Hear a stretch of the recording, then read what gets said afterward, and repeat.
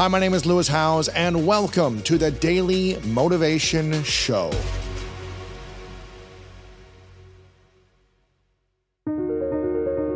I've been playing a lot of tennis, and I'm on this USTA tennis team, and we compete and stuff like that, and I'm taking lessons with this tennis teacher named Zach Kleiman, and he's here in LA, and we actually interview him in Geography of Bliss. And he said, every mistake you make, you've got a clear ball and boom, you hit it in the net or something like that, grieve it. Grieve the loss. Grieve the loss. The miss. Grieve the miss. Really? Oh. And he's like, feel it. And then you're through it. And then you're on. And then you're like, okay, what can I improve next time? And then you're on to the next thing. But if you skip the grief, you can get stuck. You can get blocked in a kind of like a muscular self-will. But there's something about I got it. Okay, what did I do? Oh, I took my eye off the ball, or I didn't go low to high, or I got ahead of myself. Just keep breathing. Okay, I got this one. And then you're back and you're ready to go. You understood how to grieve when you were rising into fame with The Office and kind of those years with those seasons. Did you understand grief? How did you process frustration, pain, anger? Not very well.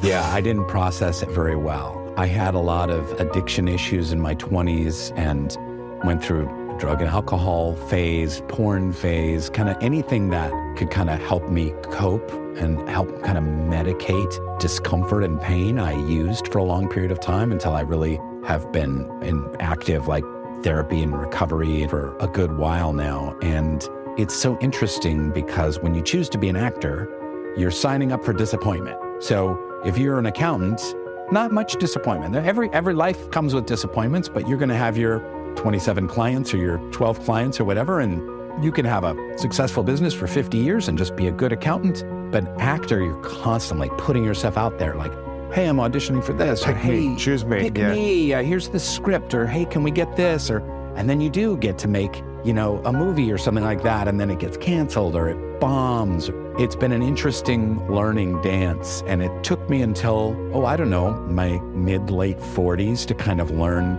how to live with kind of constant disappointment and frustration. This lesson comes back, which is grieve the disappointment, feel disappointed, feel frustrated, and then how do we fix it? And then move on.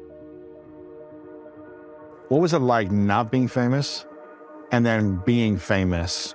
And were you happier before or happier after? For someone who has had addiction issues and alcohol issues and messed up family situation, essentially spending most of my adult life feeling unlovable. And then you get on a TV show, and then the weirdest thing happens, Lewis. All of a sudden, I'll never forget it, getting famous from The Office, people coming up and going, I love you. They're touching you and they're grabbing hugging I you. love you. It's like photos of you. Oh, I love you. My daughter loves you. My son loves you. We love, but it's not really love. They really love getting entertained by the character that I play, which is one small cog in this big machine called The Office.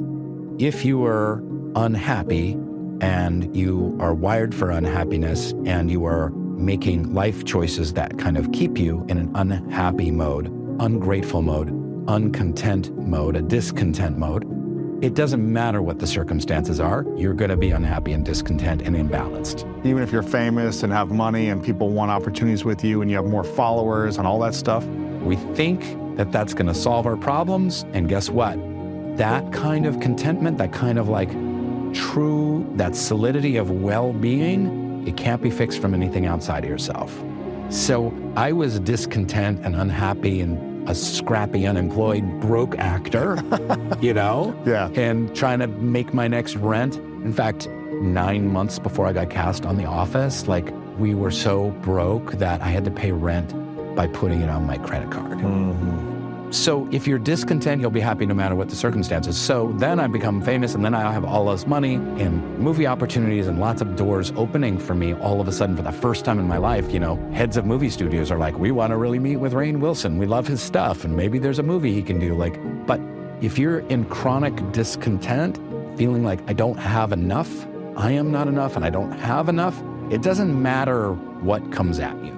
Someone can come up and say, by the way, you're the King of Scotland. We just found the paperwork. Here's the king. Here's your own kingdom.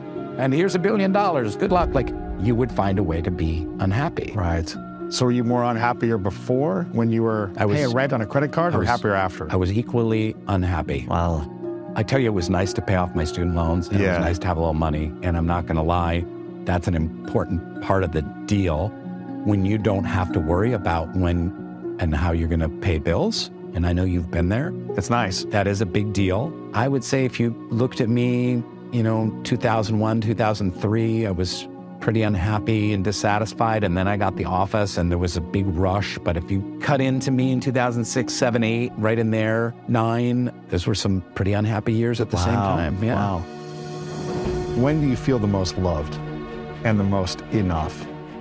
I think in my contemplation practice, I view meditation as something like when your computer is acting all funky and you have to reboot it, and like the apps aren't working right and the pages and then you reboot it and go, and then all of a sudden like it's moving smoothly again. Like my meditation practice allows that. I also combine that with a prayer practice. I do believe in God. I believe that there is an incredible divine force out there for us to tap into that is the source of love itself. I would equate God much more to just the force of love, which is synonymous with the force of gravity, than any kind of like guy or dude or deity. Annie Lamott, she wrote a book called Help, Thanks, Wow. And those are the 3 prayers: help, thanks, and wow. I think it's so brilliant. I love that book so much. So simple. When you're connecting with that great spirit, like help, like, hey, I could really use help with this. I'm struggling with this. Perfectly okay. Thank you for what I have. Thank you for the gratitude. And then just wow, like the miracle of being alive, the miracle of everything. Wow. What do you wish people knew about money, fame, and success, and also how to create and feel enough and happy with all 3 of those as well? Do you feel like anyone in Hollywood or any celebrities with, fame and money and success who have mastered this and also finding like true deep sense of I am enough? Some of the most unhappy people I've met have been multimillionaires in Hollywood. There is a lot of struggle going on, and people might really present well on social media and on talk shows and in books and whatnot, but people are struggling. I feel like the road to self-love is just a road through struggles. This brings me to this Buddhist idea, and I talk a lot about this in Soul Boom. The Buddha has, as you know, the 4 Noble Truths, which are kind of the foundation of Buddhist thought and the elimination of suffering. Not the only thing the Buddha came for, but the Buddha came to help relieve suffering. So life is suffering. That's the number 1 truth. Life is suffering. It's interesting because in Sanskrit, the word is actually dukkha. Dukkha means dissatisfaction. It means struggle, conflict, overwhelm, the pain of being alive. I would interpret it as saying like life is about the pain of being alive. And when you know that, I find that very helpful to me. When I come back to that, I'm like, I'm struggling, I'm disappointed here, I wish this outcome had been different. Oh, I didn't get that job. God. But when I can come back to like, oh, but that's what life's all about. So what do I do now? Am I clutching? Am I grasping? Am I wanting to control outcomes? Am I wanting people to like me? Am I wanting all this stuff outside of me? And I'm desperately grasping at all that stuff? Oh, that's the source of my suffering. Because when you're in that kind of Zen mode, you can be like, oh, life is suffering. And guess what? All these things didn't happen. And I get to feel disappointment. It's like a breath. It's like in the tennis game. It's like, disappointment breath. And then a new breath. Yeah, next play. And then the next, exactly. And then you're on to the next play, but you don't carry that disappointment with you. But you don't stuff it down somewhere and stick it in the closet. You don't not acknowledge it. You acknowledge it, and then you move on. Exactly. You refocus your attention. You breathe it, you experience it, and then you move on, and you heal in the doing.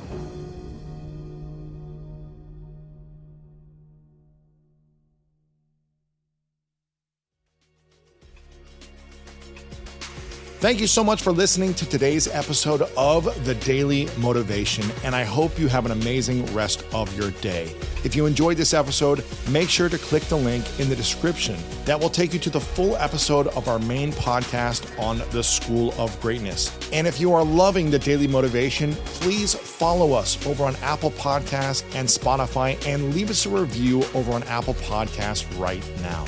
And if you want more exclusive content and ad-free listening experience, make sure to subscribe to our Greatness Plus channel on Apple Podcast right now. And if you want to get even more inspiration from our world-class guests and learn how to improve your life and take it to the next level, then make sure to sign up for the Greatness newsletter and get it delivered right to your inbox over at greatness.com/newsletter. Again, have an amazing day, and I'll see you tomorrow with another episode of the Daily Motivation Show.